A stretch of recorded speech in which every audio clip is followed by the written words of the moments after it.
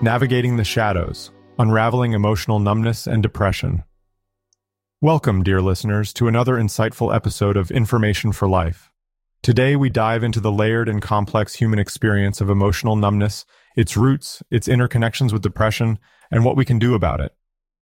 As always, we'll be balancing the light and the dark, the joy and the melancholy, the factual and the poetic. So, let's dive in. Emotional numbness, the sensation or rather lack of sensation that renders the soul a vacant tenant in one's body, is a complex and multifaceted phenomenon. It isn't just a single experience, but a vast kaleidoscope of states and manifestations.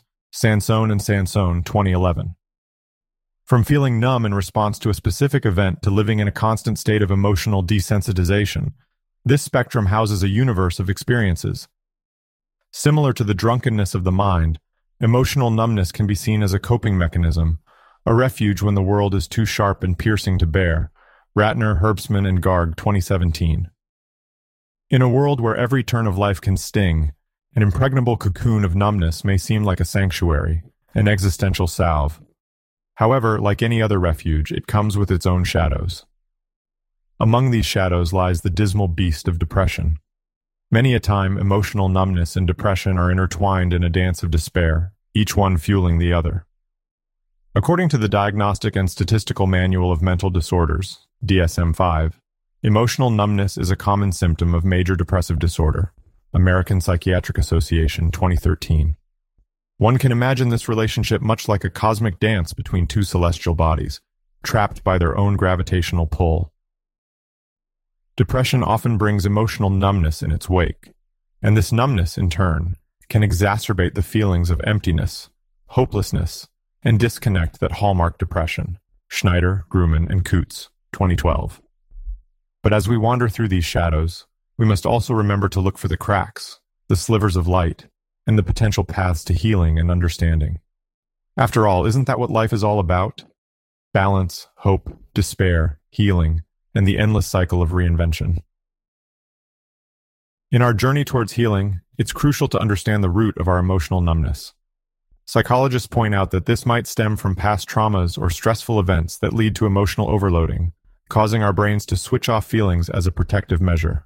Ratner, Herbstman, and Garg, 2017. Childhood neglect, physical abuse, and experiencing or witnessing violence can all play a role in inducing emotional numbness as an adaptive response. Herman, 1997. So how do we navigate this labyrinth? What can we do to combat the beast of emotional numbness and its comrade depression? Strategies to tackle emotional numbness and depression are as diverse as the experiences themselves. Treatment approaches need to be tailored to the individual's unique circumstances and symptoms, often involving a blend of therapeutic techniques, medication, and lifestyle changes. The first step is acknowledging and understanding the problem. When we're stuck in a frozen lake of emotional numbness, it might feel like we're buried deep within an eternal winter, our souls as barren as a leafless tree. However, it's crucial to remember that this isn't a permanent state nor a personal failing. It's merely a symptom, a response to overwhelming stimuli. Hammond, Locke, and Crowdace, 2011. Psychotherapy, specifically cognitive behavioral therapy, CBT, and dialectical behavior therapy, DBT, have shown promising results in managing emotional numbness and depression. These therapies aim to equip individuals with skills to regulate emotions, manage stress, and improve relationships.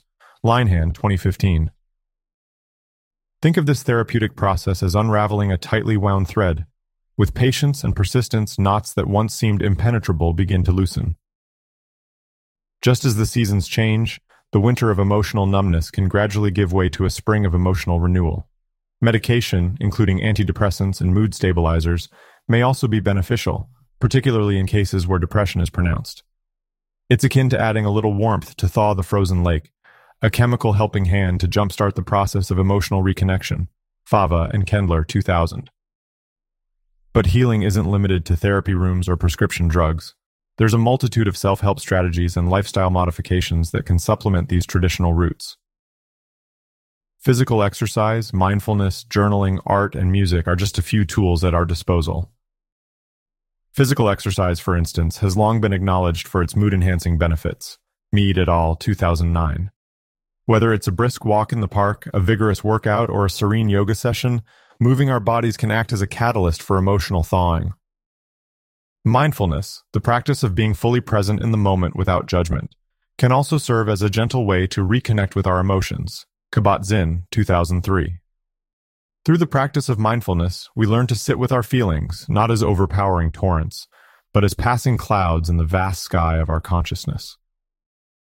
Finally, let's not underestimate the power of creativity. Whether it's the swirl of paint on a canvas, the rhythmic strumming of a guitar, or the cathartic process of pouring thoughts onto a page, creative outlets can serve as pathways to self-expression and emotional exploration. Stuckey and Nobel, 2010. Remember, dear listeners, the journey to heal from emotional numbness is just that, a journey. It's not a race or a competition. There's no defined timeline or set path. Every step you take, however small, is a testament to your resilience and your determination to reclaim your emotional landscape. So, while emotional numbness can be a daunting and complex experience, understanding its roots, its relationship with depression, and the various strategies to navigate it can empower us to steer through the shadows and into the light. Let's remember, in the quiet moments when the world feels too loud and our inner world feels too quiet, that there is hope, there is help, there is a path forward. We are not alone.